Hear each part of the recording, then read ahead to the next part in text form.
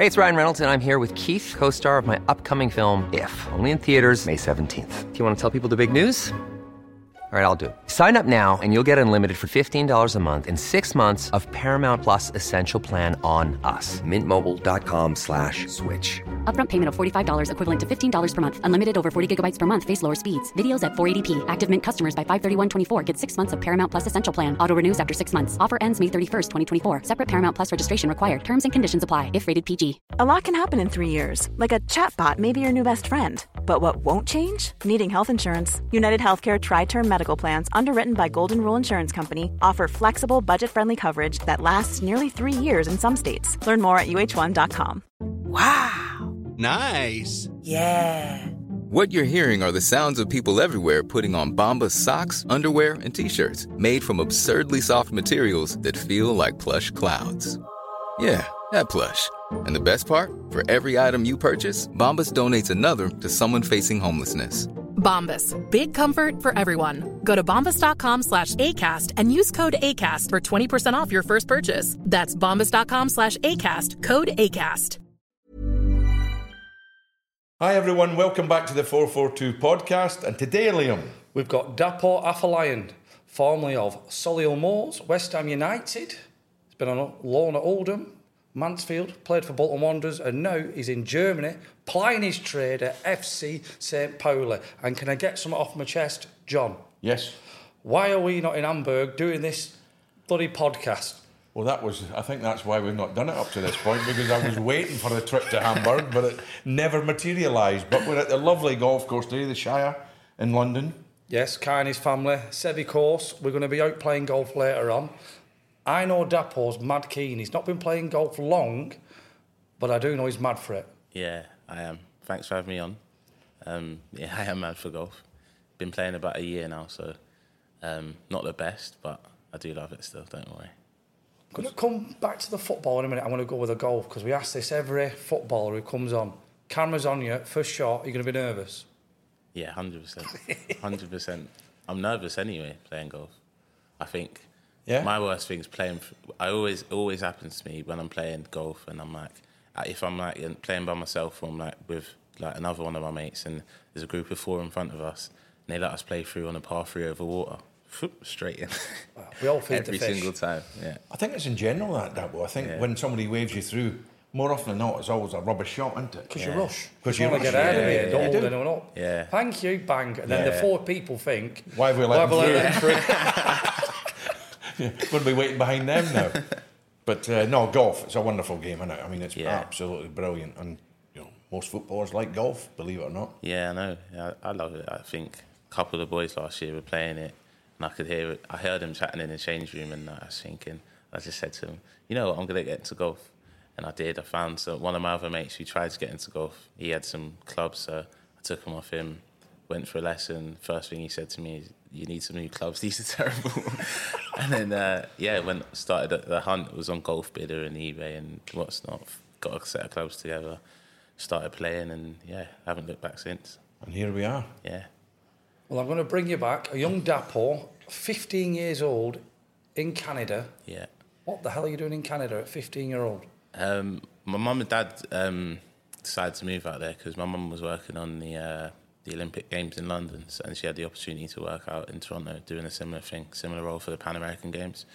So we went out there, and for me, at 15, just went with the flow. New place, new country, was excited. I've always liked travelling and going away and stuff, so it was good. Did you play youth football out there?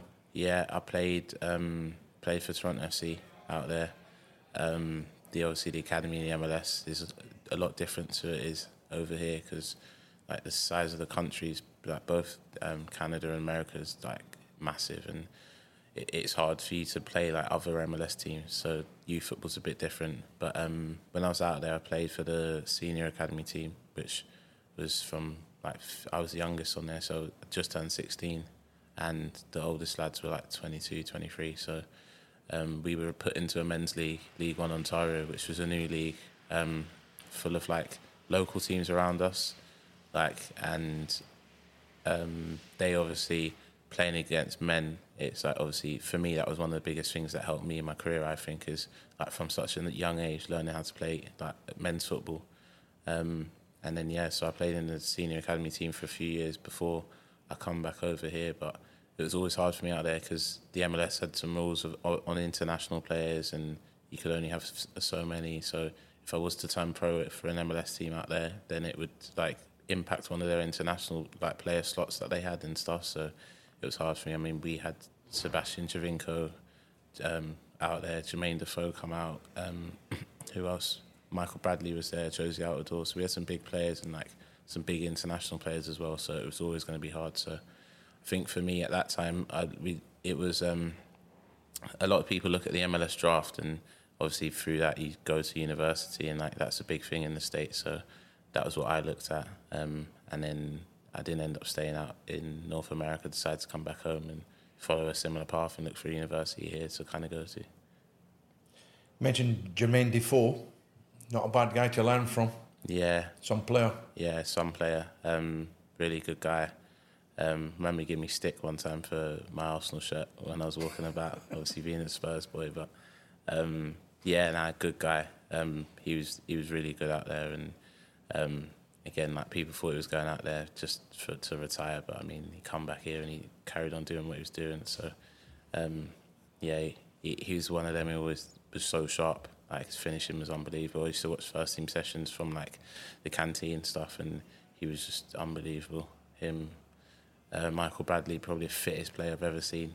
Like, remember he played like half a season, went to the World Cup, like ran the most in the World Cup, come back to Toronto and beat the bleep test. I was thinking, this guy's crazy, but yeah, good player as well. And then the year after, I think Javinko come in and he lit up the league, like just unbelievable. Good players. So Loughborough University, did a degree. Yeah. Then got a little move to Solihull Moors. But you could have gone Rochdale, I believe. Yeah, it's a weird one because I just went to Loughborough just thinking like I'll just go to uni, get a degree, and just play footy on the side, see what level I can play at. And then I remember playing for like the Loughborough team and the coach, not the coach, he was the like director of the program kind of thing, and he said to me, we've had like some interest from like league clubs and stuff. He said some mates of mine who are like Rochdale, MK Don's crew have been like asking about you and stuff. And I was like, okay. I thought it was a joke at first, because I've heard about a joke played on one of the lads a few years before me. Go on. But yeah, well, someone called one of the lads. The lads had played Burnley in a friendly, and some of the boys thought it'd be funny to call one of the lads who did well in the game off like his another phone, like I think it was his girlfriend's phone or something, pretending to be like a Burnley scout, saying that we want to sign you and stuff, and like asking him to get all his like physical data, his clips over. So like the lad's got his clips. He's telling everyone, I might be going to Burnley, training really hard and that, and then he says to the coach, Burnley spoke to me a few weeks ago. Have you heard anything from him? And like he went and he spoke to Burnley, and they were like, no, we haven't spoken to him. Which is, it was proper harsh. But yeah, so I thought it was a bit of a joke at first, but then he said, no. And we've also had a 7-day request from Solihull Moors, and for that non-league 7-day request, it's like you have to inform a club that with 7 days that you want to talk to a player, and after that 7 days they can speak to you. I remember having exams in Rochdale, asked me to come in on trial, and I went to Rochdale on trial, and I think Keith Hill was the manager at the time, and Barry Murphy, he was the assistant, and he was the one who helped like bring me in and like really looked after me there when I was there, and I trained there for a few days, and they said we like you, but we need you to have more men's football experience. So like they knew I had the Solihull Moors thing, and they said like go for that, and like obviously we'll keep monitoring you kind of thing. So I called up Solihull Moors afterwards, and the manager there had been trying to get me down for a while, and I said to him like I'd like to do it and stuff, and he was buzzing to have me. I remember he was really good with me because he said like, look, I know you're uni and stuff, and I know like you're going to travel from Loughborough to Birmingham, so like you only have to train with us on Thursdays. You can carry on training with Loughborough like twice during the week with them, and then come on a Thursday, train with us, and then play on the Saturday for us. So, like for me, it was kind of ideal. It was an ideal like setup.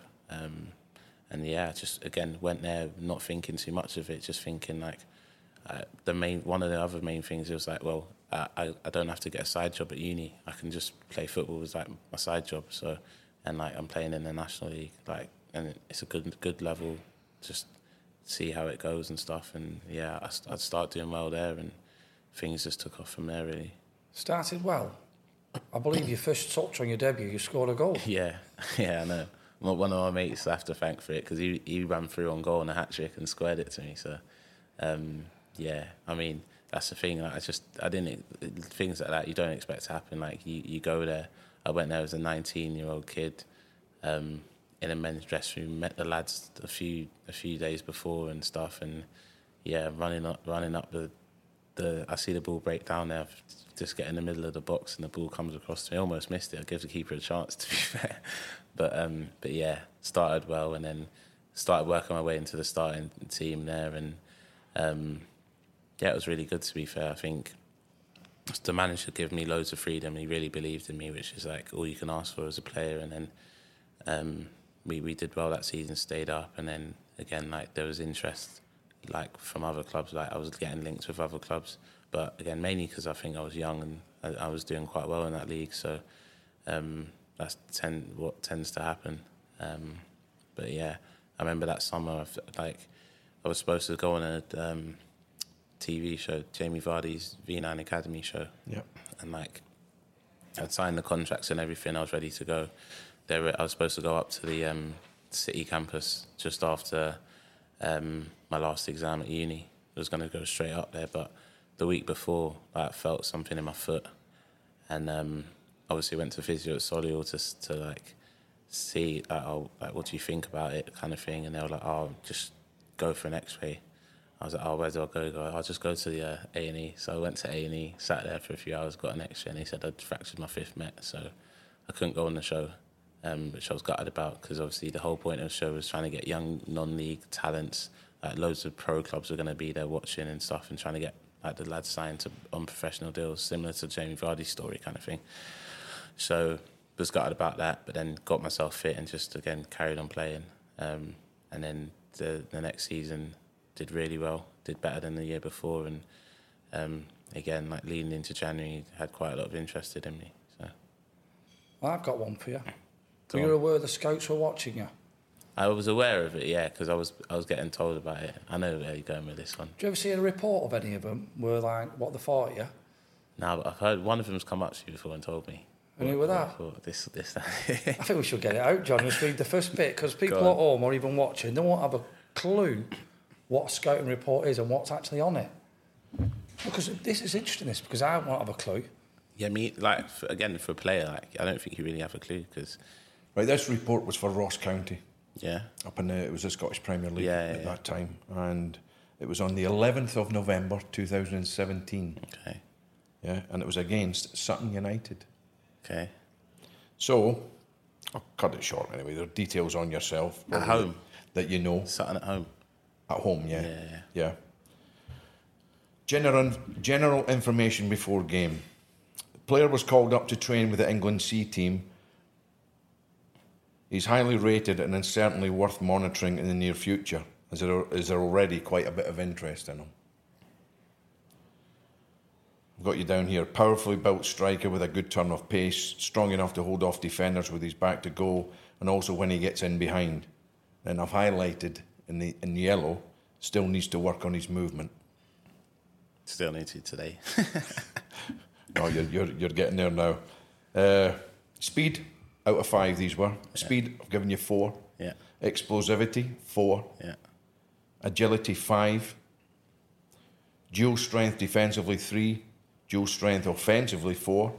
Shape without ball, 3. Movement without ball, 3. Movement after pass, 4. So that was the movement. Yeah, I think that's spot on, to be fair. Thing again. And then I've got... I remember that game now as well. Yeah? Yeah, because I remember I just got back from international duty. That's right. Just got back, and I come off the bench. You did. And yeah, I wasn't supposed to play, but I said, like, obviously I wanted to play. I literally, because I hadn't trained or anything, and I just got back. So Yeah, I remember that. It was a whirlwind few days, that whole England scene stuff. My next part was, the report is not a true reflection as the player came on as a sub in the 60th minute and struggled to get into the game due to lack of service. They're a poor side who play pretty direct, and the front players lack support, and it seems every pass forward is a battle for possession. There wasn't a lot of football played in that game. Nah, sometimes down there there's not a lot, is there? But that was the ins and outs of the report and everything else. And I said, that's interesting. Obviously, when I went back, I said it's one we need to monitor over the next, 4 to 6 weeks probably, watching you home and away.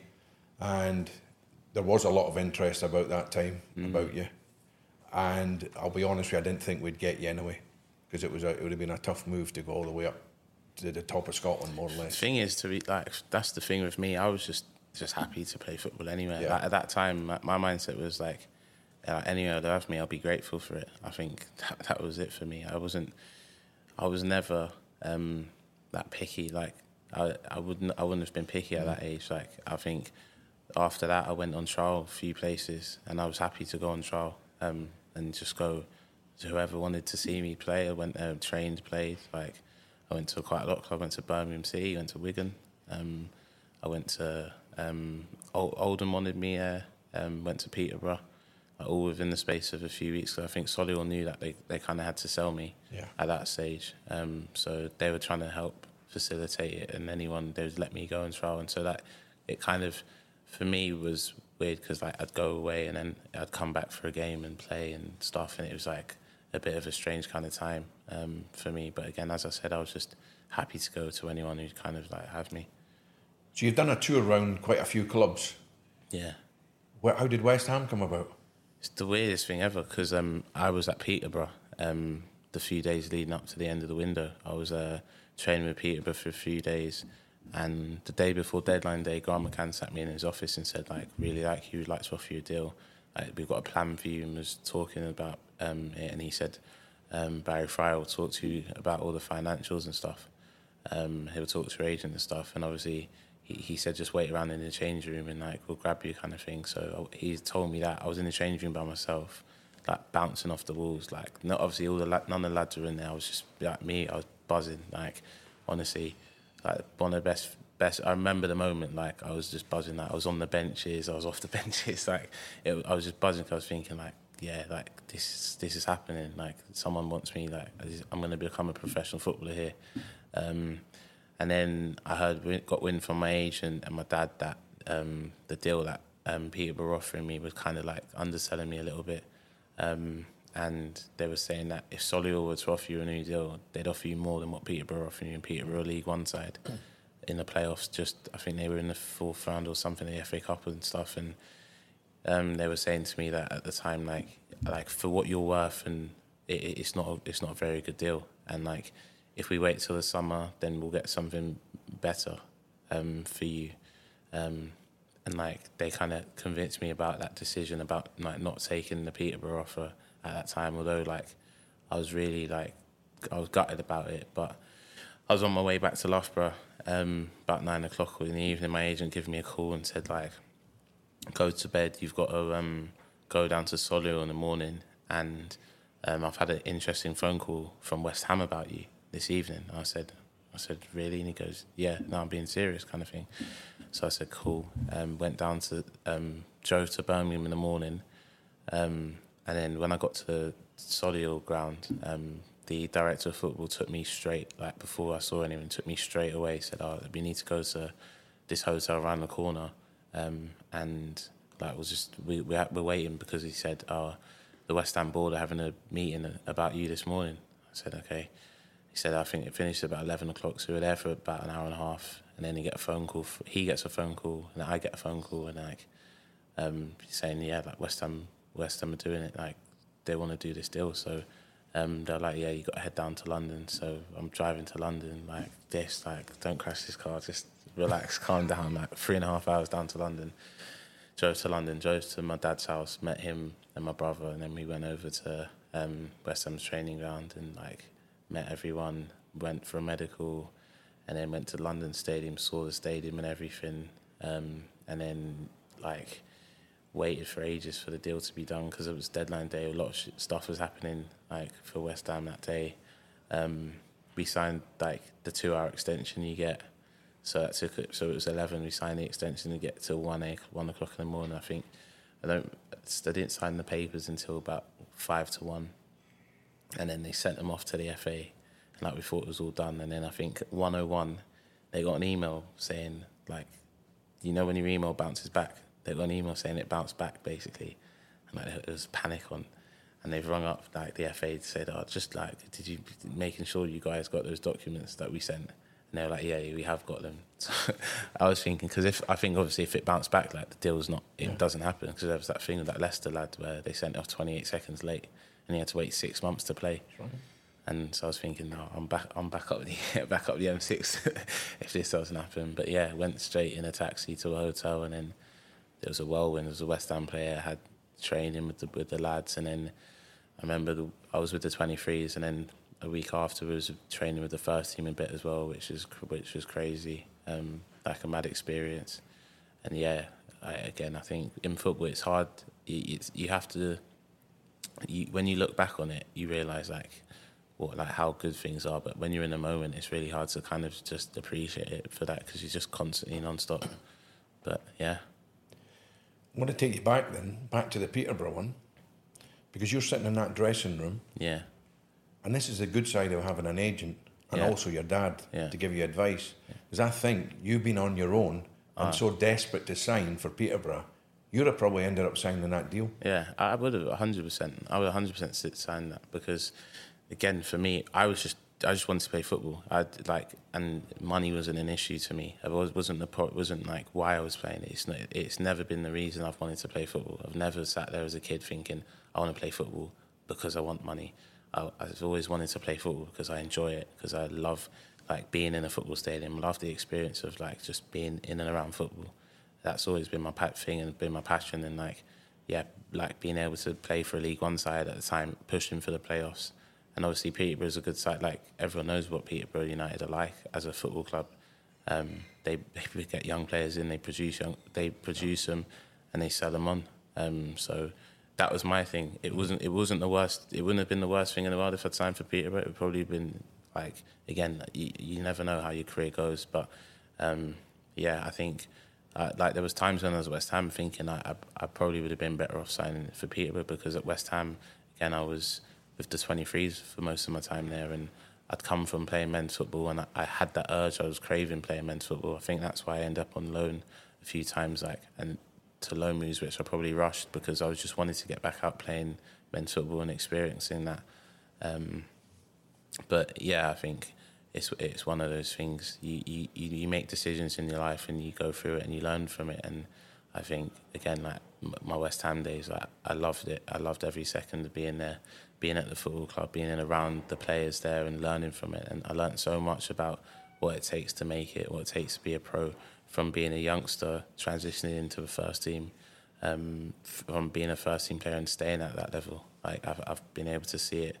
I've been privy to like seeing what it's like at the top level, and obviously it makes me want to be there even more again. So yeah, that's the main thing for me. And your dealings with Davy Moyes at West Ham, yeah, how did Davy do for you? Really well. I mean, when I first got there and he was there, I didn't really get to see much of him, or because at that time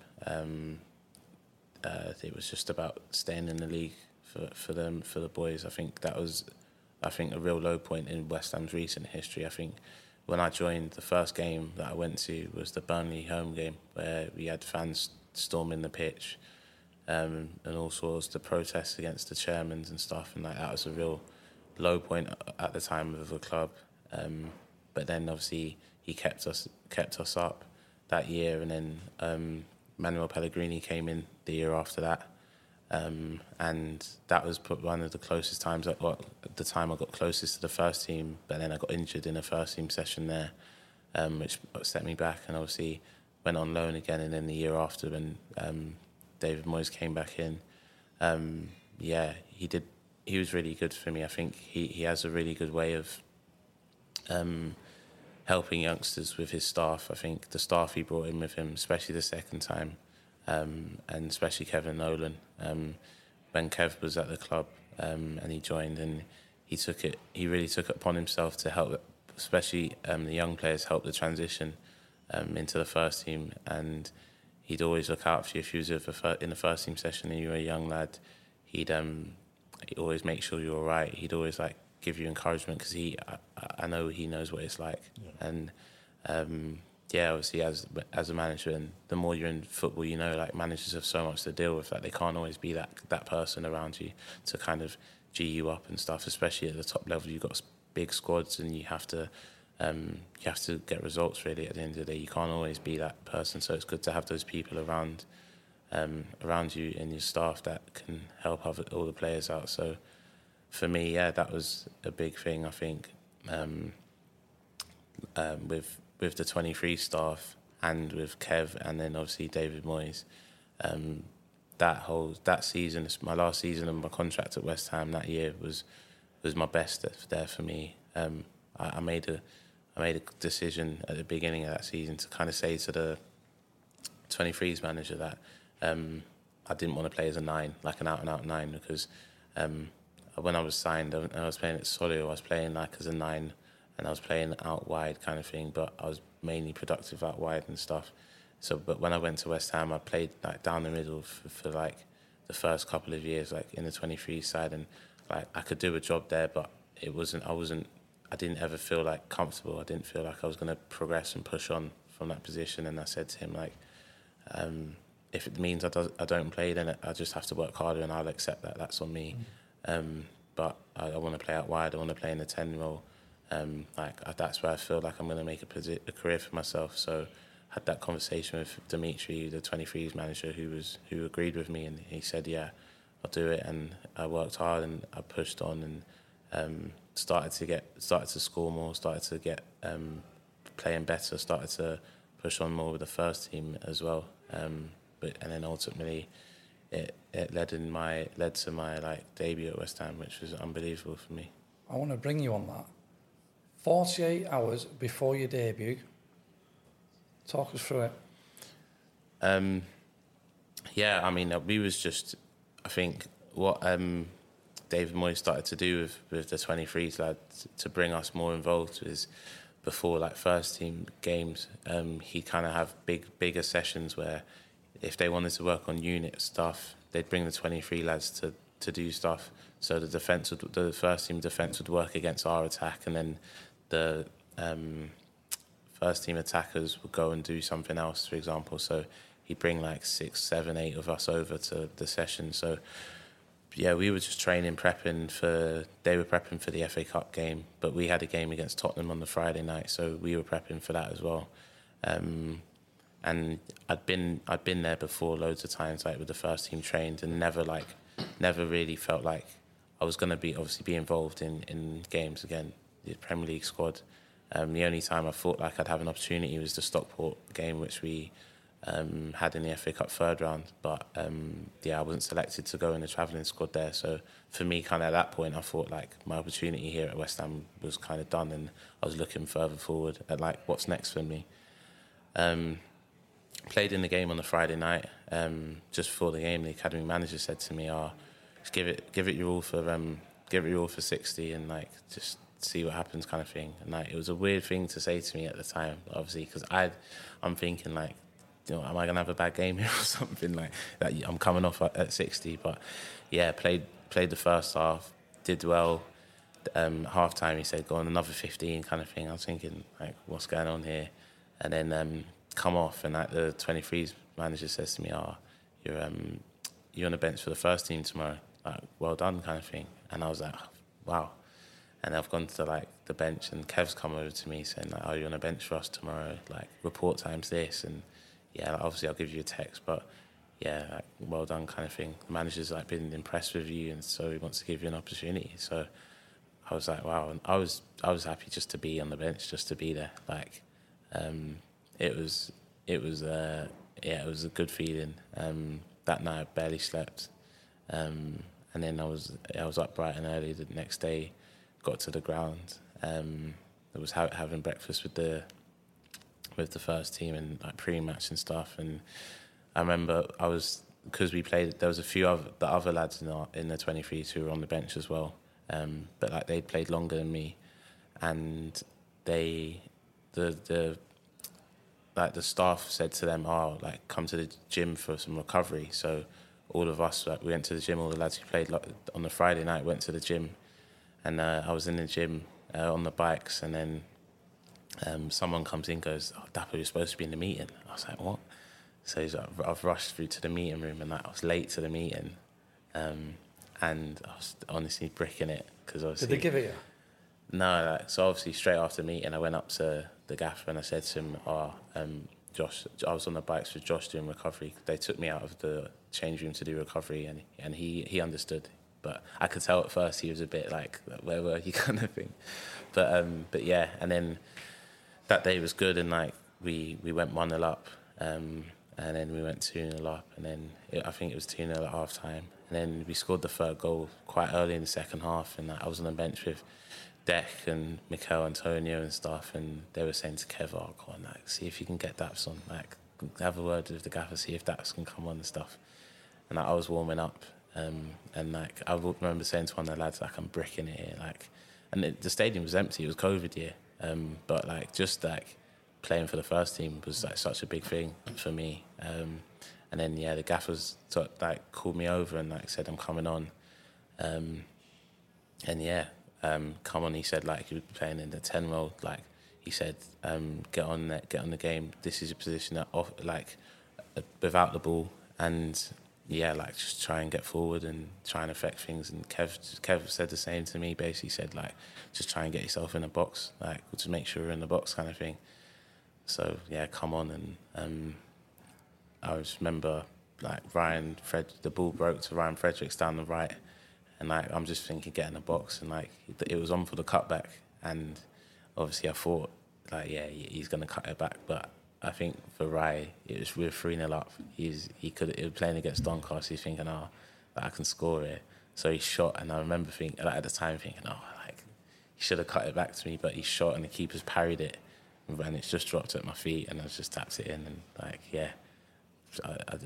couldn't believe it, and it was a special moment because I remember celebrating it with one of my good friends, Ben Johnson. He's still there, and like we'd spoken loads about like his breakthrough to the first team, and obviously me coming on and scoring on my debut as well. Again, which was amazing. And speaking, like walking back to the halfway line, talking to Martin Noble and stuff, and like one of the photos that I really like one of my favourite photos of me at football is like me and Mark walking back to the halfway line talking and stuff, and it was just a crazy experience, the whole thing.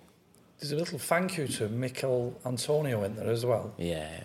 Come on, tell us the story. There's a little wee story here. Yeah, well, now Mick obviously Mick had some injuries, and he was I think against Doncaster. I don't think he wanted to risk it, kind of thing. So I think he said to Kev that his hammy's a bit sore, so he didn't want to come on. So that they bring me on. So because I know Mick, and I obviously had spent some time with him. He's a good guy, and that's the thing that I loved about West Ham is like the first team players. They're all really good guys, especially like my experience with them and stuff. And that away from the pitch, and again on the pitch, everyone's competitive. Everyone wants to be the best and wants to achieve, but I've been lucky with the clubs I've been at, because I feel like I've been at clubs where I've had really good people in the dressing room, really good atmospheres, and good community kind of feel to it. I think with West Ham, so it's like the senior pros proper look after. Yeah. They get it, don't they? But I bet that's been generation with West Ham, isn't it? Because they've always produced good kids, haven't they? As Dapo was just mentioned there, people like Martin Noble, in the dressing room and about the place, and now he's technical director now in his position there. Kevin Nolan, you know what I mean? You've got vastly experienced players in there that do look after the younger players and want to see them go on and do well. So, and you've got a manager forward thinking as well who wants to see young players come through. So it works. Yeah, definitely works. I mean, we've all gone to see what West Ham have achieved in such a short space of time. It's incredible to think. I think about my first game I went to see, going from that to being in Europe for 3 years, and competing in Europe, not just being in Europe, competing in Europe, which is a massive thing. Obviously, like, people talk about the league this season with West Ham and stuff, and like how things have been different for them in the league. But again, like, they've just won the European competition, a major competition against some very, very good sides. And it's just no mean feat. I think one thing I've learned, especially from moving to Europe, is how different the football is over there. And like, you can when I see English teams play against other European sides, especially like German sides, Italian sides, the football's so different, and so I understand why the Champions League is so difficult. Like, you're playing completely different styles to what you're used to. What you're used to and what works for you in like your league may get you battered in Europe, and that's just how it is. It's very interesting. As you said, you know, West Ham have gone from, I mean, you think how many years in the Premier League they've just survived, just, you know, and survival was the remit at the start of the season, survival. But now the remit is challenging for Europe. Yeah. And that's the difference, isn't it? You said there was demonstrations in your first game. Yeah. And now they've gone to winning a European trophy, being successful. The mindset has completely changed at West Ham. Crazy. Now. I mean, if they'd won that semi-final against Frankfurt last year, like, who knows what would have happened, and they could have been in the Champions League. It's like that's how far the club's come, and it's only going up. They've got some really good people at the club, and they've got a lot of people who care about the club there now, which is good. And a lot of ex-players working there. I mean, when I joined, we had Paul Konchesky, who was in and around the 23 side like every day. He's obviously the women's manager now at West Ham. Matthew Upson was in with us as well, with like training. Like, Paul Konchesky, by the way, still an unbelievable player. He's the fittest man I know, like, to this day. And like, in training, like, stuff, he'd like train with us, and just to see his competitive edge and stuff like that. It's something that, like, for me, like, I've taken on. Like, I'm a competitive person, but to see him, he's not playing anymore, retired, training with young lads, and his will to win in games like that just shows everything. Shows to me what it kind of takes to be a successful top pro. So you can learn from him. Yeah, 100%. I'll bring you back then to a little loan spell at Oldham Athletic. Yeah. Paul Scholes, manager. Yeah. Did he join in training? Yeah, yeah. Oh, did he? Yeah, unbelievable. Yeah, I still can't, there's one thing he did to me in training which I still don't understand how he did it. But I was doing rondos, and I was in the middle, and like, the ball's come to him, and he's like dinked the ball, and it's like he's chipped it, and it's like going like the other way. So I've turned to go that way to look to obviously try and get the ball, but he's put that much backspin on it that it's spun that other way. So I'm there like, where the hell's the ball? And it's like, but the lad who's next to him, like, it span. I couldn't believe it. I was like, what's going on? And like, in training, like, he'd be spraying diags, like sidewinders, volleys, like, yeah, like, he was just unbelievable. But obviously everything that was going on with Oldham at the time just didn't help. Everything didn't help, and he kind of said like he didn't need it, and he's come out with interviews and stuff like he's a really big family man, and obviously like with his family life as well, like everything he was going through at Oldham and at home, it was hard for him to kind of maintain all of it. So but yeah, like, I was only with him for about a month, but I mean, yeah, he's a good guy. He still messages me from time to time now. Yeah. Yeah, I've been lucky. I think I've had 2 Champions League winning managers. Richard Money when he was at Solihull Moors, Paul Scholes. So I mean, I've been quite lucky in terms of managers and stuff. Definitely. Like that. West Ham's coming to an end. You had it in your head, probably want to go out and play football. A few loan moves. Yeah. Ended up at Bolton. Yeah.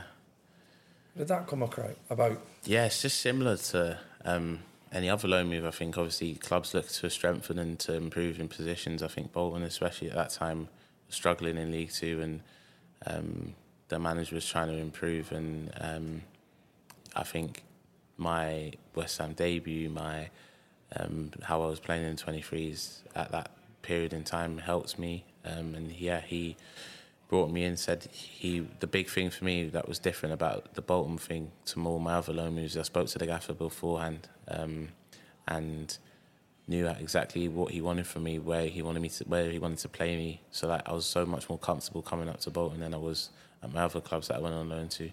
Said he wants to play me off the left in like a 4-2-3-1, 4-3-3 set up, and left or in a 10 role. And said, he said we try and play football. We're going to try and play football here, and we just need to get up the league kind of thing. We need to, like he said, that obviously we're massively underachieving this season. So, we want to get up the league. We want to, obviously, we're improving the squad in the January window. And for me, I just thought like I'll go there and I'll play. And I was thinking that I've got 6 months left at West Ham. I'd just made my debut, and I was thinking I could stay at West Ham and be on the bench in the Prem. I could be on the bench in the next round of the Cup. I think we had United away, or I could go and play and go and prove that like I can play regularly in the league. So went to Bolton. 17th in the league we were in January. 17th. In my eyes, now you come in. And one of the catalysts really that kicked us forward from there, because there was a lot of pressure on at that time. You know, with us being, we were looking over our shoulders, looking at relegation, and obviously needed to climb the league quite quickly. You know, and we went on an unbelievable run from then in. Yeah, I mean, to be fair, I wasn't really massively aware of the pressure. Like when I joined, I think that was one of the things. I wasn't really massively aware of the pressure. I just came about to try and do my business, come and play as well as I can. And I think, the first game that we went to Salford, and that got rained off. So we went back to training, we trained, and then we had the Morecambe on the Tuesday. And I come off the bench in that one. And that's the game. We went 1-0 up in, Arthur scored, and then I think we ended up drawing that one, 1-1. Marcus Maddison got sent off in that one, and then on the Saturday we played Stevenage at home, and we won. Scraped past Stevenage, played better than them, but like it was Declan John scored quite early on, scraped past them, and then we just went on this run where we just kept beating teams, and it was weird because we were playing a lot better than teams, but we weren't scoring loads of goals against them. We were sneaking by sometimes by the old goal. We'd have a few comebacks. We went to Mansfield and we were 2-0 down there, and we won 3-2. Declan John scored a cross, which was which is still funny to this day because I don't think Nigel Clough liked that. It was meant to be. Yeah, and then we just again went on a crazy run. I think we were unbeaten in 14 or so from the end of January to, I think it was the Easter weekend. We won, and we won most of those games as well. And then just kept creeping up the league, and obviously in League Two, when you've got 3 automatic spots, it makes it a little bit easier on us because, we knew that third spot was always an opportunity for us, and. But the thing is, we knew we had no pressure on it. Like the promotion thing at that point, there was zero pressure because from where we came in, for me, when I come into the club, there was no pressure at all. Like we just went out and played, and if we won a game, we won a game, and like we just kept trying to win, and we kept winning. We lost at Newport, which was a disappointment, but again, we put ourselves in such a good position that we carried on. Won a few more, lost away at Grimsby, which is massively disappointing. And then, it headed to that showdown at Morecambe, where we knew if we got beat there, then obviously that puts them in a driving seat with 2 games left. But if we beat them, then we give ourselves a bit of a cushion. I think it was a 6-point cushion with 2 games left. So we knew we needed to get one more win.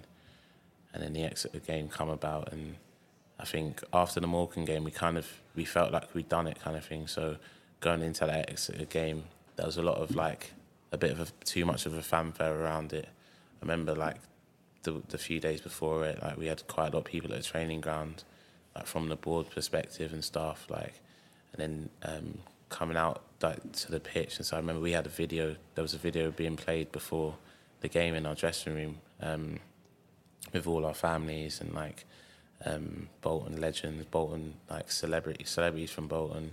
I mean, Vernon Kay was on it, talking for about 5 minutes. His dog, like talking about his dog and just loads of stuff, and like it dragged on a bit. So we overthought it too much, like, and then went out. We went 1-0 up in that game, and again, I think after that we kind of felt like we're done here. And then Exeter come out. Randall Williams scored a great goal against us, and then we pushed for that winner, and they scored from a corner at the end of the game. So meant we had to go to Crawley and win on the last day to go up. And I think luckily for us, Crawley had nothing to play for, because it could have been a tricky game down there. But we were determined. To be fair, we really wanted to go. We knew we obviously really wanted to go up, but we were determined to put like last week's wrong behind us and obviously make sure we went up. And we started the game on fire. I think every one of the front four scored, which was good. I got my first goal, which was good. Cause I think it was your best goal for Bolton. I do. I thought it was a fantastic goal. Yeah. And then, we went up that day, which was amazing. And then obviously for me, being a part of that, and obviously knowing my time at West Ham was up. And there was always, like, when I joined, there was always the agreement between the clubs that if I wanted to stay, I could stay at Bolton. Like, they'd already agreed, like, terms and stuff about, obviously it was a free transfer, but West Ham did have an option on me, which they could have extended, so obviously they gave that up and let me go to Bolton. And I was happy to be there. The way the fans were with me, even though it was a COVID season, like, the fans were great. Like, everywhere I went around Bolton and stuff, like, it was really good. I was staying in the hotel while I was on loan and stuff. I'd pop to the Tesco and, like, just you seeing fans, and, like, obviously you don't get to see them in the stadium, obviously in that COVID year, but the support I had from them there, like, it made me really want to stay and want to keep playing for Bolton. When you first came in, obviously, as you said, they're COVID times, empty stadiums. Was it hard to make a connection with the fans then? Because obviously they're watching on iFollow, etc. When you go out to the shops and whether you're going to town or whatever, obviously they recognise you and they want to speak to you.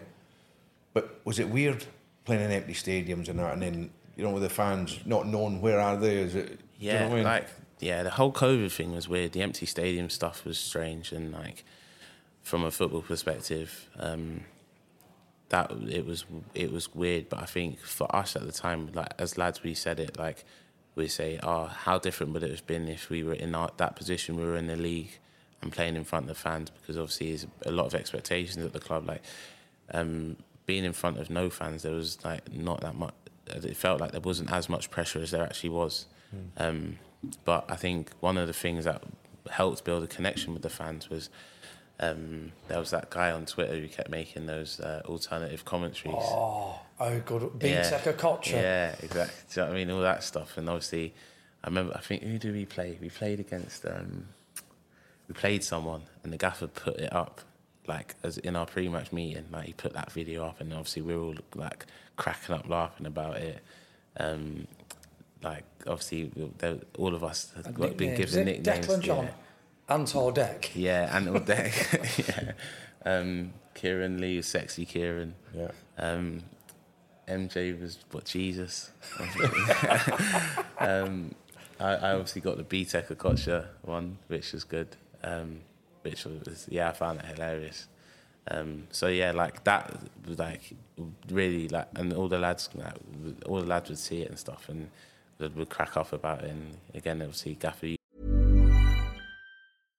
One size fits all seemed like a good idea for clothes. Nice dress. It's a t-shirt. Until you tried it on. Same goes for your healthcare.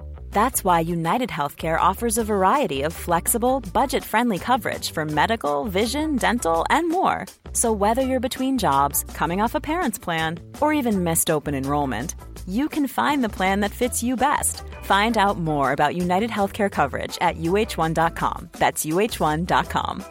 Hey, it's Ryan Reynolds, and I'm here with Keith, co-star of my upcoming film, If, only in theaters May 17th. Do you want to tell people the big news? All right, I'll do it. Sign up now and you'll get unlimited for $15 a month and 6 months of Paramount Plus Essential Plan on us. MintMobile.com/switch. Upfront payment of $45 equivalent to $15 per month. Unlimited over 40 gigabytes per month. Face lower speeds. Videos at 480p. Active Mint customers by 531.24 get 6 months of Paramount Plus Essential Plan. Auto renews after 6 months. Offer ends May 31st, 2024. Separate Paramount Plus registration required. Terms and conditions apply if rated PG. Used it before one of the games as a bit of motivation for us and said, like, it's what it means to the fans, and like obviously you can have a laugh and a joke about it, and obviously it's tough times, and we understood that it was tough times for fans, and like we're bringing something back to the community, and like for a community who'd been through so much, and like we all felt like they deserved it, and like we needed to like repay them for like obviously their faith that they've had in the club, and obviously sticking by us and stuff like that. So yeah. The away fans, they have a way, even in COVID near the end, they had a way for turning up, didn't they? Oh, yeah. Yeah, I remember. COVID was funny because like when you see fans turning up at games, it was hilarious. Like, I remember we played Salford away on a Tuesday night, and like some obviously Bolton fans like come down to the ground, and like because it was an empty stadium, I don't think they had as much security on. So like Bolton fans were sneaking. I remember playing in the game, and there was a Bolton fan just sat by himself, legs and arms crossed like this, and then security come over to him and said like, "You can't be here." He goes, "Oh, sorry." Just pretended that he didn't know and just walked out. And like we played Forest Green away, and that was on TV, and like I think the top of a golf course or like on the hill, 3 Bolton fans were up there with a flag and like just watching. We played the Exeter game at home, like the 2,000 of them outside the ground, just waiting. Obviously we could have got promoted that day, and then obviously Crawley, like travelled all the way down to Crawley to wait outside the ground, which was like, yeah. And they always find a way, don't they? Yeah, Morecambe as well. There was loads at Morecambe. Like they was all watching it at a pub. That you drive your bus to Morecambe, to the Morecambe ground. Like you go past the pub, and they was all there. And I remember when we won that, and they saw the bus, and you see them running out of the pub trying to say like hello to us and stuff. And like lads, they're tripping over like on the grass verges and stuff. And like, yeah, it was for us like on the bus as well. It was hilarious to see. You missed that as well, weren't you? Yeah. I suppose what I was trying to say earlier was, obviously you coming into the club, you didn't get the welcome probably, you know what I mean, if there's a stadium there and there's 15, 20,000 in the stadium, you get a welcome, you know what I mean, you feel up for it and you see how big the club is. When did you realise it was a big club? The thing is, for me, Bolton's always been a big club. Like I always knew about it. Like as an Arsenal fan, I used to hate it when Arsenal went to the Reebok. I hated it. I remember my dad was at a garage. I think it's about 2006. He was at a garage, and Bolton were playing Arsenal, and I'll never forget it because like it was on the TV, and like Arsenal getting battered. I think Bolton won 2-0, and like Campo was playing Stelios, and like it was just that horrible place for Arsenal to come to. And like I'd always knew Bolton was a big club. JJ Koch was again massive player, like an icon, and the club itself. It was always a big club to me. It was always a privilege to play for like such a big club, and like for me, I was just that again happy to be there. And yeah, obviously the first pre-season game we had against Blackburn the year after, when stadiums could be filled. That was like, I think it was almost full for that, and that was really good. That you saw how many fans were there, and it was probably that moment. And then obviously the league games we had some big league games that season, but I think this season as well, some of the games we've had, like the Villa game, where the stadium's been almost full, Sheffield Wednesday at home.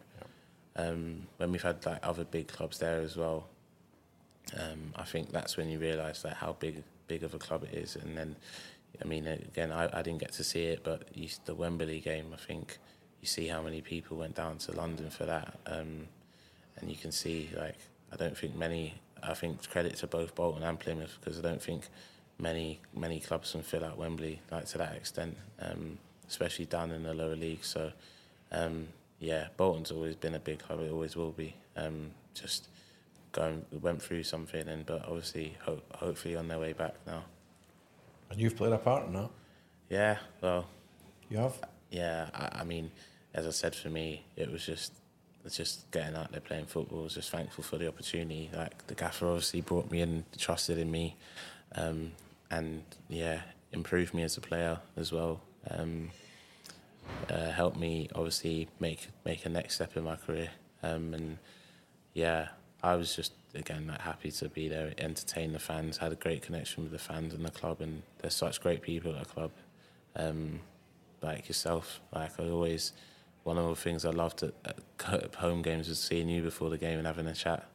You did. Little things like that. So, and it's even the lads in the tunnel, call them the Tunnel Brothers, always come offering me chocolate digestive. I'm like, lads, I've got a game in a sec. After the game, we'll come now, and stuff like that. So, just little things like that, like you obviously miss, and but again, just wish obviously the club all the best going forward and stuff. Can I take you back then to the initial move? Because I know the chairwoman Sharon Britton, her neighbour is Mark Noble, isn't it? Yeah. Did Mark Noble have a bit of a hand in the transfer, or maybe? No, to be honest, don't think so. I know Kev did a little bit. Just in terms, I think the gaffer spoke to Kevin to ask about what I'm like as a person and as a player. And again, like Kev's, in football, I think Kev's been one, and he's been a big supporter of mine, and he's helped me out a lot. And again, I've always been appreciative towards him for it and the way he is. So, yeah, I'm not sure, but obviously I know that Mark and Sharon are close, and the year after I joined, I remember we played Charlton away, Mark come to the game, and obviously I spoke to him after, and spoken to Mark quite a lot. I saw him this season. He come to the Christmas carol thing we had at the stadium, and I spoke to him again there, and Mark's a good guy, man. He's really a good guy, and again, Sharon, everyone knows what Sharon's like and what she's done for the club and what she keeps doing and for the community and stuff. It's unbelievable. I'm going to take you back. Your loan finished. Were you always going to sign for Bolton, or were there any other teams coming for you? No, when my loan finished and I went back to West Ham, Conch, who was the loan officer at the time, said there was a few that had given rings about me and stuff. But he said I'd said to him already that I was probably gonna stay, because Bolton had already offered me a deal leading up to the end of the season, and I said I said to him let's focus on getting promoted first, because we want to make sure we're a League One club next year, and we are where we deserve to be. So I said that, and obviously I always knew I was probably going to go back. So I know there probably would have been some interested, but I always had my mindset on Bolton. I was comfortable there. I knew everyone, I knew the lads, staff, and I was playing there, and I think that's a big thing. If you're somewhere and you're playing and you're doing well, then you can take a risk and go somewhere else, but it doesn't always work out. So, for me, I was 99% going to stay. When you joined, was there any of the older players took you under the wing? Did anybody become a mentor to you as such? I wouldn't say maybe actually. I think Nathan Del Fondo was really good for me. Okay. He was he's a quiet lad, but he's really good. He's a good lad. I think I learned a lot from the older players in the squad. I think if anyone really took me under their wing, it'd probably be Nath. But I learned so much from Gillo, from Baps, from Doyler, Sars, those type of players who were key individuals on the squad. Kieran Lee as well, key players, experienced, had been about in the game, and I learned loads from them. And obviously spoke to, and Gillo's still at the club, and he's, again, you know what Gillo's like, and he's one of those, and that for me made me feel comfortable in the dressing room, made me feel like you can be yourself. So from that aspect, I think and again, that's something I really love about our squad. Like, I think that squad that we had was like perfectly balanced. We had like a mixture of youth and experience in the right way, and again, and then that's probably why the year after the beginning it didn't work as well for us, because I think obviously Gillo was kind of done. Baps had kind of moved, like was kind of done. I remember when we got promoted at Crawley that day, like both those two were in tears, and like said that promotion meant like more to them than some of the others that they've had, because of obviously the timing it had in their career, the way we did it. Like obviously doing it with good friends of them. I know them; they're close to the manager. Obviously, Gillo's still there. Baps is close to the manager. All played together at Blackpool and stuff. So, like that stuff, seeing how much it meant to them still at that point in their careers, and obviously for me, like this my first experience of anything. And as I said, I think in football, until you're towards the end of it, you don't really get to appreciate like moments you have in your career, and to look back on them. But that's like the Crawley day. Something that's special to me. I mean, even the way the lads rallied around me, like when I scored and stuff, like it's special. Like Sars and Doyle especially, that day would like, because there was always a joke about me getting in at the back post so that I can score more tap-ins, and I did that and got a tap-in. So yeah, I remember celebrating with them, and they were saying, like Sars was saying to me, that's why I get at the back post and stuff, which is good. So yeah. Tell you what then, season after, you got used to it. Yeah. Player at year, leading goal scorer, young, ambitious. Anyone come in for you then? Because we had a good run actually, Bolton then. We just missed out on the playoffs, but just faded away right near the end. But mid-season, we picked up really well, didn't we? We were strong. Yeah, we had a good season. I had a good season personally. I think it started off really well, and I was playing a lot off the left and kind of. I think there was a period between September to November where I was on fire. I scored quite a lot of goals, and I think I hit 9. I scored my 9th goal in like the middle of November. And for me, obviously, as a winger, as a wide man, like you want to hit double digits. I always think, as for a wide man, double digits is a great return, and I was almost at that in November. And I think. Obviously, then we went through a really tough period for the club, and like we were really unlucky. Like that season, COVID was still floating about, so we had a lot of people who were missing with COVID. Then we had people with serious injuries. I think there was a point where you only had 13 lads we could play. We went to Rotherham on New Year's Day, and we had like George Johnson playing in midfield because we had no one else. And I think we had a midfield three of George Johnson, George Thomason and Nathan Delfonso. Like Nathan's a winger, George is a centre back. We just had to make do basically at that point. But we finished the season strongly. We adapted our shape, and we kicked on. I think we finished 9th in the end, and we got some lads in January, and we scored. We were doing Fosse. well. Yeah, Fosse. Yeah, Marlon come in, Dion come in, and. We started kicking on, and then obviously that summer, I mean, I was always like I'd signed a long deal at Bolton. I think I signed 3 years. I still had 2 years left on my deal, and I was happy. I knew that I was playing, and obviously I wanted to keep playing there. And I don't think anyone come in for me concretely. You always hear about interest here and there, but. Again, I think I'm one of those until something comes in concretely, you can't really worry about it too much, because you can get in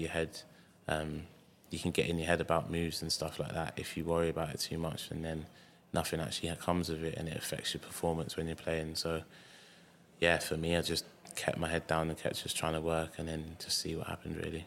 Well, the move did come following season. Started all right, I think the team just changed shape. I might be wrong. You probably know more than me. And then a move to St. Pauli. Yeah. I mean, the team, we obviously changed shape the year before, and in the summer we kind of adapted the way we played as well. I was back to playing as a striker more or less that season, and I was doing well. I was in games, I was doing well, but again, also found it harder playing more with my back to goal, not seeing loads of the pitch, not seeing loads of the ball. I felt like I was quite a creative player for Bolton, and obviously I felt like that part of my game was kind of going a little bit in the role I was playing.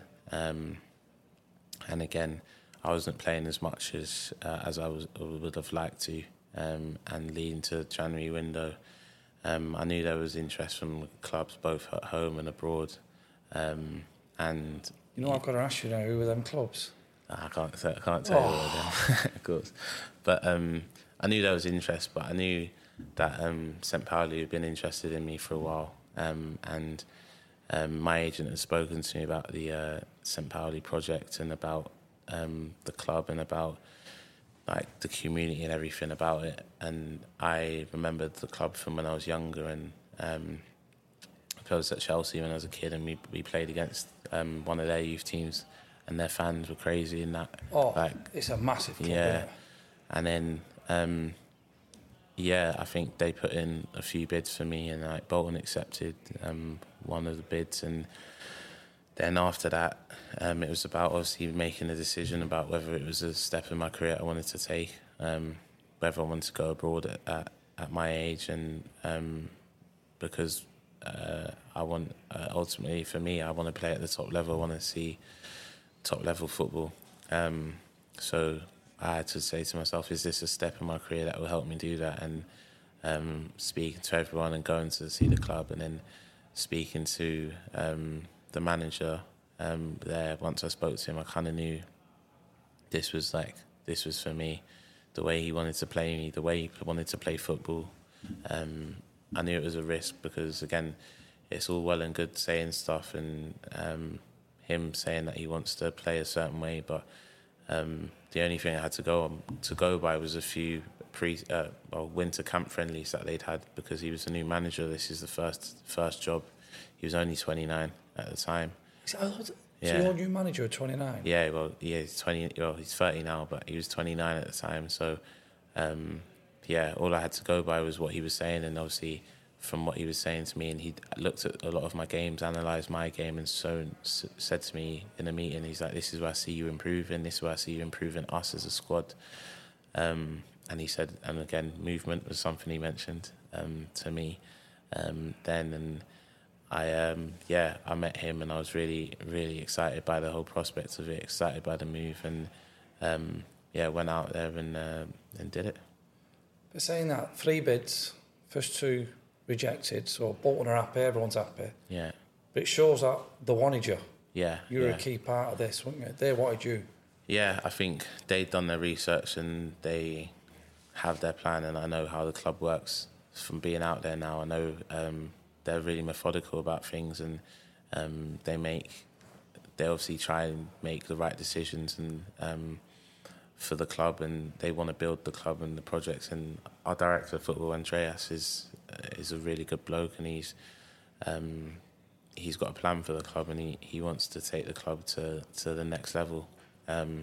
So he wants to do everything in his power to do that. And again, I think they liked me and they wanted to bring me in, and I'm grateful to that. Next level, let's just say it. You come in below mid-table, St. Pauli. 15th.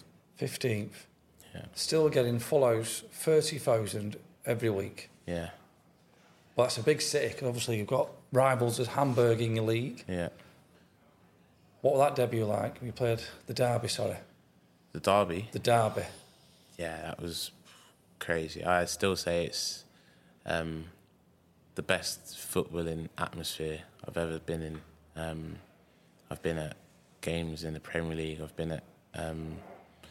went to the Euro final at Wembley, where there was about 89,000 English fans in there, and the Derby was something that was unbelievable. I mean, when we got to the ground and went to look at the pitch, like the Hamburg fans, the whole ultra section was full, like whistling at us, booing us as we walk. We're not even in our kit. We're just walking on to like see if we're wearing studs or molds today, and like whistling at us. And Jacko come out of the tunnel, and like they were whistling at him because he's a big like cult figure for like St. Pauli, and he's a big part of like, our football club. And just like little things like that. And like, I was still on the pitch looking at the boys yeah, this is going to be good, like kind of let's have it kind of thing. And again, come out to warm up and the stadium's basically like 90% full, like it's packed, it's loud, you can't hear anything. They're singing, doing like their songs, demonstrations, everything. Our fans are there, and like, our fans travel everywhere, they pack it out. So I think we had like 3,000 of our fans in our section. And then coming onto the pitch, like, it's unbelievable. Like, they've got their big banners, we've got our big banners, and yeah, it's just mental adrenaline. And like, that pitch is a big pitch. So I remember the first minute, it was like end to end already, and I was thinking this is going to be a long game. I remember getting the ball in the first minute and like having the counter, and I was running. I was thinking, thought I was going for ages, still nowhere near the penalty area. Yeah. But yeah, it was a crazy experience. It was a tough moment, like for us that seat in the season in terms of the way it ended. I think we deserved a lot more out of the game itself, but football goes like that sometimes. I think we went in. We would go in at half time 1-0 up. I think we win the game. Their centre back gets the ball on the edge of the box in the 45th +2 minute and has a shot, and it knuckleballs into the top corner for his first goal in professional football. And like, you think, wow, like, come on. And they go in at 1-1, and then straight after half time they hit us with a few sucker punches, and then we're 3-1 down after 50. And then like after that it became a bit of an uphill battle for us. We got it to 3-2, and then they got up the other end and score again, and then we got up the other end and score again. So it was mental. It ended 4-3, but I mean, we had enough chances to draw, if not win that game. We missed some big chances, even in at 4-2, at 4-3 we had a big chance that we missed. And again, on the balance of the game, a draw would probably have been a fair result. But yeah, we didn't end up getting back into it. We didn't win that game. But yeah, that whole experience, that whole day, like that to me is what top level football is. And I know it's the second league in Germany, so I can't wait to see what it would be like at the top league. But there's some big clubs in our league, especially this season now. The two relegated are Hertha Berlin and Schalke. So I heard about what the Schalke ground's like, and the lads that played there a few years ago said it's crazy. They said it's one of the best places they've ever played football at. So yeah, every game I've been at, I think this season at St. Pauli has been an unbelievable experience. The amount of fans in there, the fan culture, everything about it, it's been good so far, and it helps when you're winning games and we're playing the way we are playing as well. I bet John will probably want to bring you back here. I probably skipped ahead. I moved to Germany. What do you reckon, John? Not easy, is it? How long did it take you to make your mind up? Was it just meeting up with them, visiting the place? Or before you even went out there, did you know you were going to move? When I went out there, I had it in the back of my mind that this is something that is like something not that I need to do, but I probably should do, because with how things were going, obviously back at Bolton, and the club were kind of going in a bit of a different direction. So, and I had a club here at St. Pauli who were a big club and really wanted me, and I think that part of it made me like want to do it. I think my main thing, and I said it, is I did feel in my head at the time I was thinking like, am I maybe 2 years too late to do this move to Germany? Because I felt like at the age I'm at, is it right for me to be going out there at this point? But what if it doesn't work out there? Then I come back at 27, 28, having had 3 tough years or 2 tough years in Germany. Like, that to me was probably the main thing I struggled with. But as I said, once I'd met the manager, my mind was kind of made up, and I saw the city. When I saw the city as well, I mean, it's an unbelievable city. We're lucky to call it home. Like it, where I live, the area, the neighbourhood, it's beautiful. Waking up there every day and spending time there with my girlfriend, my dog, like we're lucky to live out there, and we love it there. I think the people are so nice as well. Like my neighbours are funny. I've got there's 2 old ladies in my building who love, like, every time I see them, like, they're always smiling, they're always talking to me about football. I think one of them must watch the games because she always, oh, I saw your goal the other day. She tried to, like, I remember walking down the stairs and I bumped into her, and she obviously speaking in German to me about my goals and stuff, and she said, oh, like, yeah, well done. And obviously little things like that, it's just nice, and like they're all so accommodating, and I think that part of it, again, I think German people tend to get a bad name from a lot of people being quite cold and harsh, but from my experience, especially in Hamburg, like, everyone's been lovely to me, so I think that part of it as well. My next question was the language. I mean, to me, first thing I would think about moving out there was a language. You know, it's a barrier. How quickly have you adapted? Yeah, I think quite quickly. I think going into this season, like, I feel like I'd be completely comfortable, like, with understanding things. The manager's good. He basically says it in German and says it in English, whatever he's saying, and so his team talks, you can understand them for the most part. And if there's things I need to know, there's a lot of all the other lads, if they speak German, they will speak English. So they help you out. There's only been a few times where the manager said something which doesn't directly translate. So, like, there's a bit of confusion there and stuff. So I remember my first couple of weeks, like, the way we use deep, you know the word deep in English football, like, come deeper. To them it was different. So, like, the manager would say to me, "Oh, go deep," which is to run in behind.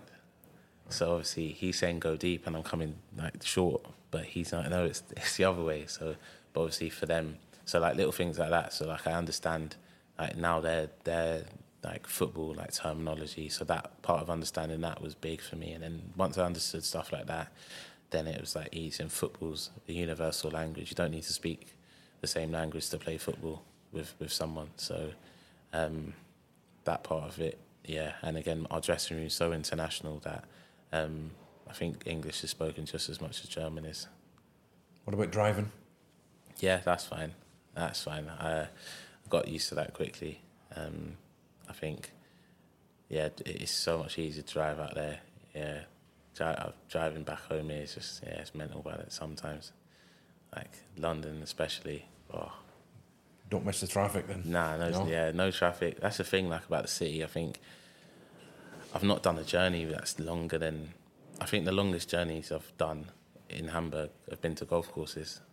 That's it. Oh, that's a question I've got. Have you got yourself sorted? Yeah, you know, I know you're golf man, so that's it. So yeah, like, the airport's 10 minutes from my house. The training ground's 10 minutes from my house. City centre's 15 minutes away. Stadium's 15.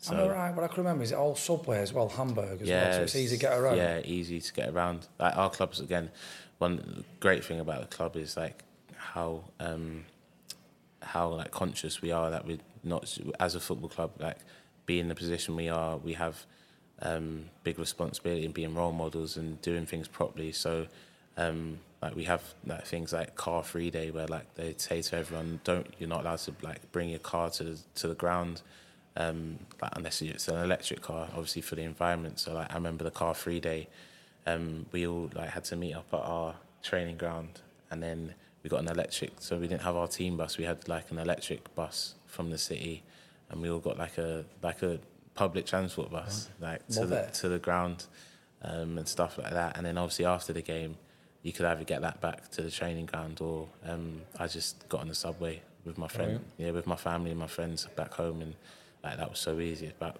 13 minutes from mine on the subway straight up, so it's so easy. I said to my missus that I might do it more often, because it's just so much easier than driving and parking and stuff like that. But yeah, it's a great city. It really is. So. Sounds like you're enjoying it there. Yeah. Teammate Jackson Irvine. Yeah. Legend there, isn't he? Yeah. He's a great guy. I think him and St. Pauli are a great fit. Everything he stands for and he believes, I think the club also are the same, and it shows that you don't have to, you can be a good person and a good footballer. They can be the same thing, and he's a great guy to have around, great captain, a good leader, and as I said, he's a legend. Lives in the St. Pauli district in the city, and fans love him for that. He's accessible. Like, I remember we had this thing where I think we played away at Darmstadt, and after the game we were in the hotel, and we all said, should we go play basketball on Monday? So 4 of us said, all right, we'll go and play basketball. I've gone and got like all this basketball gear and stuff, and we've gone and played basketball like near where Jacko lives, in St. Pauli, and like he's just instantly recognisable. Obviously, he's the way he looks as well, and we was walking to get some food, and like everyone's just stopping him to say hi to him, to speak to him, and like the thing over there is most of the things, and I've had it as well. Like if people see me and they stop me, their thing is, thank you for playing for us. Like, we really appreciate you playing for us. Yeah. Like that's the main thing. It's like they always say, thank you so much for like playing for us. Like, you're gonna want to play for me even more, aren't you, John? Yeah, of course you are. Yeah. What's read his name out? The ground goes wild when it's at home, don't they? Yeah. So, Jacko. Obviously, when they're announcing the teams, I didn't realise this for ages, to be honest. But I remember we were doing a warm up once, and like we had a break in our warm up, and the announcer said, like number 7, that was number 7, Jackson, and then the rest of the crowd says the last name and say Irvine Fußballgott, which obviously means football god. And obviously when they said it, I was cracking up because I was like, wow, like I said to Jack, I said, when's the statue being unveiled then? Because Did you hear that, John? It's got a bit of, I think you can do the language here. Getting there, aren't you? Yeah, it's come out there, hasn't it? Yeah, to be honest, I said it to our missus the other day, because when we was on holiday, I said to her, the weirdest thing happened to me. I said, I had a dream last night, and like I was dreaming I was in a dressing room, and like so my gaffer was speaking German in my dream to me. I was thinking that's the weirdest thing ever. Like, I had a dream in German. Like, I didn't think I'd ever have that, but a dream in German. Yeah, mad. While you're lying there with the girlfriend, she enjoyed that, didn't she? I think you're taking it to another level. Well, Matt, delete that. We got him laughing, don't we? Goodness sake. Well, which brings me on to, we've got some questions that have come in from social media. Go on then. My first one here is from Sam Tracy on Twitter. What does Dapo think of Fabian Hürzeler? As a manager, is there a translator in dressing rooms on match day? No, there's no translator. Because, again, his English is good, and he'll say, as I said, he says things in German, and then he says it in English, or he'll start in English and go to German, which is good. He's great. Tactically, second to none that I've worked with, in my opinion. The football we play, me as an attacker, sometimes I'm there and I'm watching our keeper and our centre-backs in midfield play out from the back, and like there's times I've been like, wow, how have we got out of that? And like the way we play, and obviously the way he teaches us to play, is things that I've never thought of, never seen in my life before, but it works. He studies the game all the time. I talk to him a lot about, because obviously I love football as well. I'm similar to him. Like, I like watching football and understanding it, and we talk about obviously English football. And he loves teams like Brighton, Arsenal, Man City, and obviously the way like we've played this year. Like we take bits from all of those clubs and we kind of implement them in our own way. And yeah, we've played against teams this year. We've come to say like, you guys are the best footballing side we've played this year. And again, so I think Fabi's, he's one of the top coaches I've ever worked under. So my next one is not from him, but Liam on Twitter. Oh, yeah. It's not me. And it isn't We him. checked the spelling, didn't we? Yes, we did. You would have spelt your name wrong, wouldn't you? He would have done. How is Dapo's German coming along, and can he give an example? Ask him to order 4 beers and some garlic bread in German. 4 beers and garlic bread. So I would say ich hätte gerne 4 Bier und Brot mit Knoblauch, bitte. Yeah. Yeah. Yeah? Yeah. Yeah, and what kind of beer would you like? I don't know. He's got it, hasn't he? Yeah, he has. How many lessons are you having? I've been having them 3 times a week. So Good on you. yeah, Keep it up. I've been trying to like. 'Cause I said to my German teacher, I said to like the staff who like organised it for me, I said like, I started them I think a week after I joined. I think some lads start too late.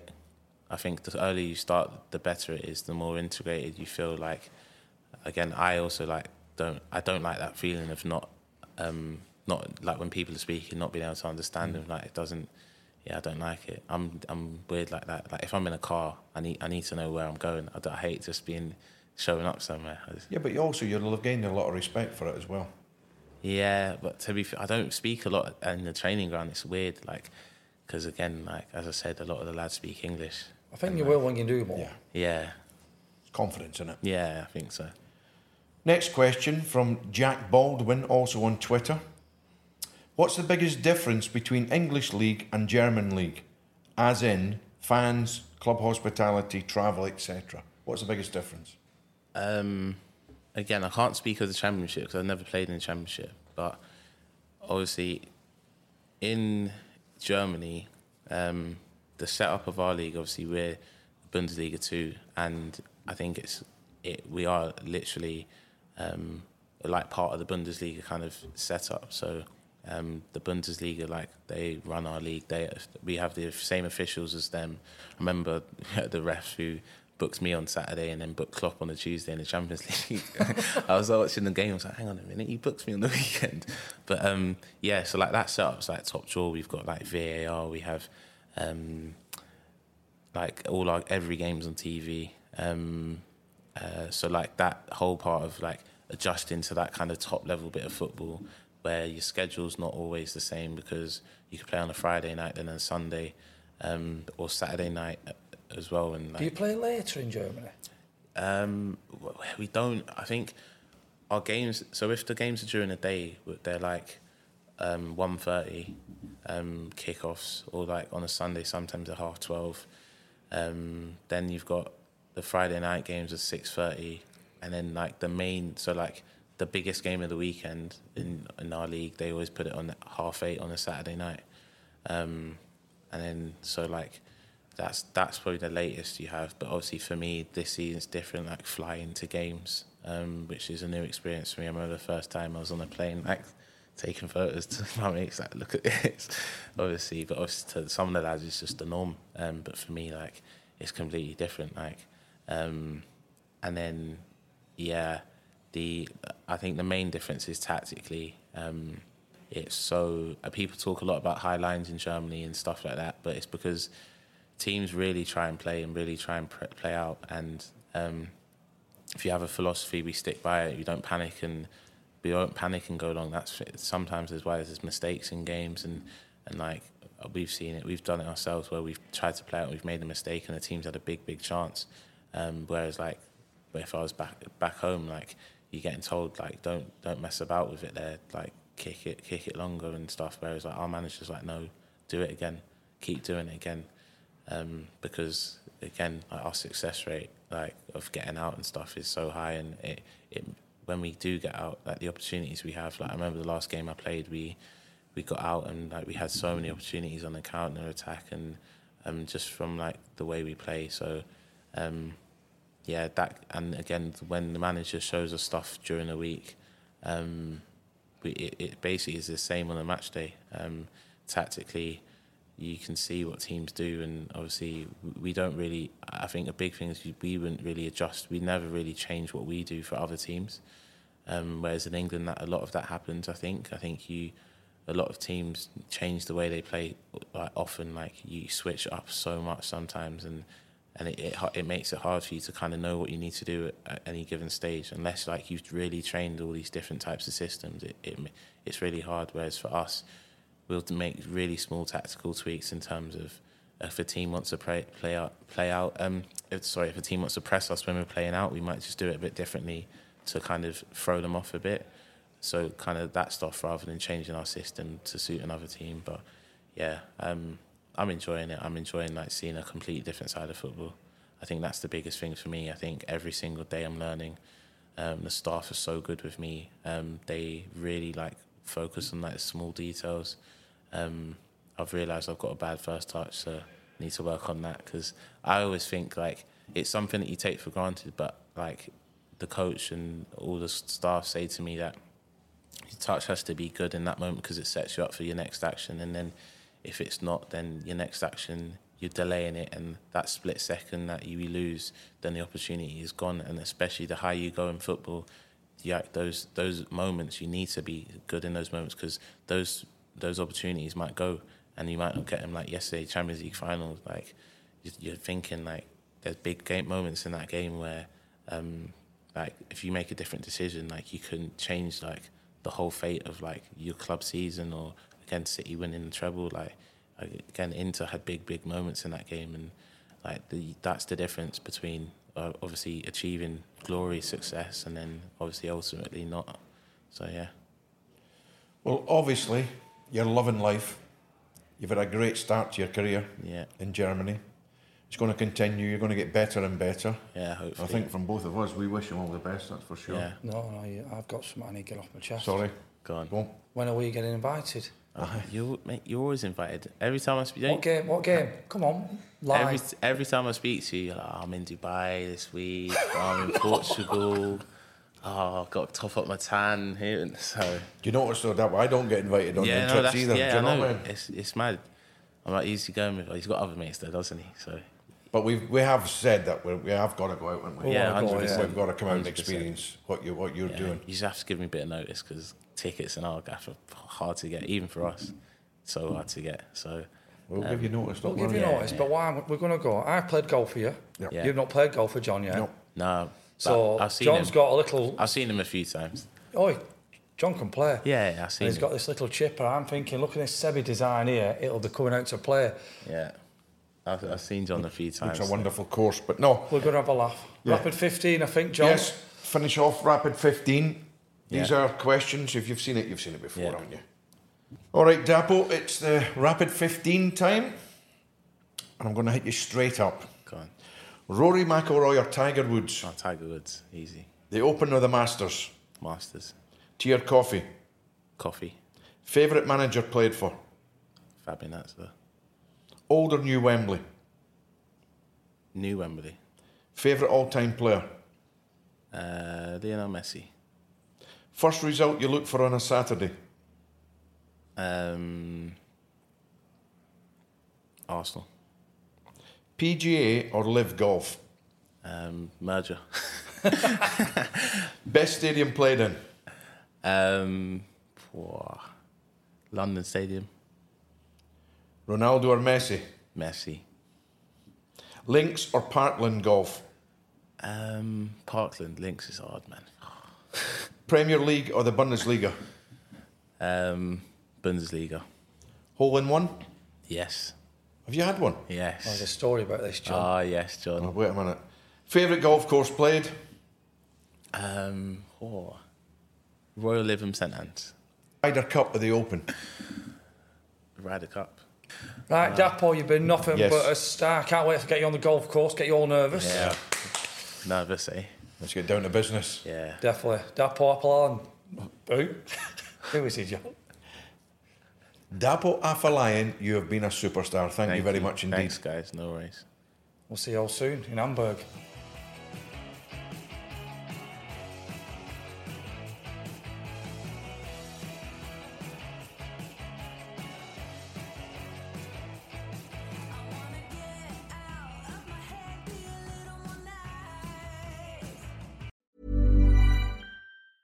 Hey, it's Danny Pellegrino from Everything Iconic. Ready to upgrade your style game without blowing your budget? Check out Quince. They've got all the good stuff, shirts and polos, activewear, and fine leather goods, all at 50 to 80% less than other high-end brands. And the best part? They're all about safe, ethical, and responsible manufacturing. Get that luxury vibe without the luxury price tag. Hit up quince.com/upgrade for free shipping and 365-day returns on your next order. That's quince.com/upgrade. Planning for your next trip? Elevate your travel style with Quince. Quince has all the jet-setting essentials you'll want for your next getaway, like European linen, premium luggage options, buttery soft Italian leather bags, and so much more. And is all priced at 50 to 80% less than similar brands. Plus, Quince only works with factories that use safe and ethical manufacturing practices. Pack your bags with high-quality essentials you'll be wearing for vacations to come with Quince. Go to quince.com/pack for free shipping and 365-day returns. Imagine the softest sheets you've ever felt. Now imagine them getting even softer over time. That's what you'll feel with Boll & Branch's organic cotton sheets. In a recent customer survey, 96% replied that Boll & Branch sheets get softer with every wash. Start getting your best night's sleep in these sheets that get softer and softer for years to come. Try their sheets with a 30-night guarantee. Plus, get 15% off your first order at bollandbranch.com. Code BUTTERY. Exclusions apply. See site for details.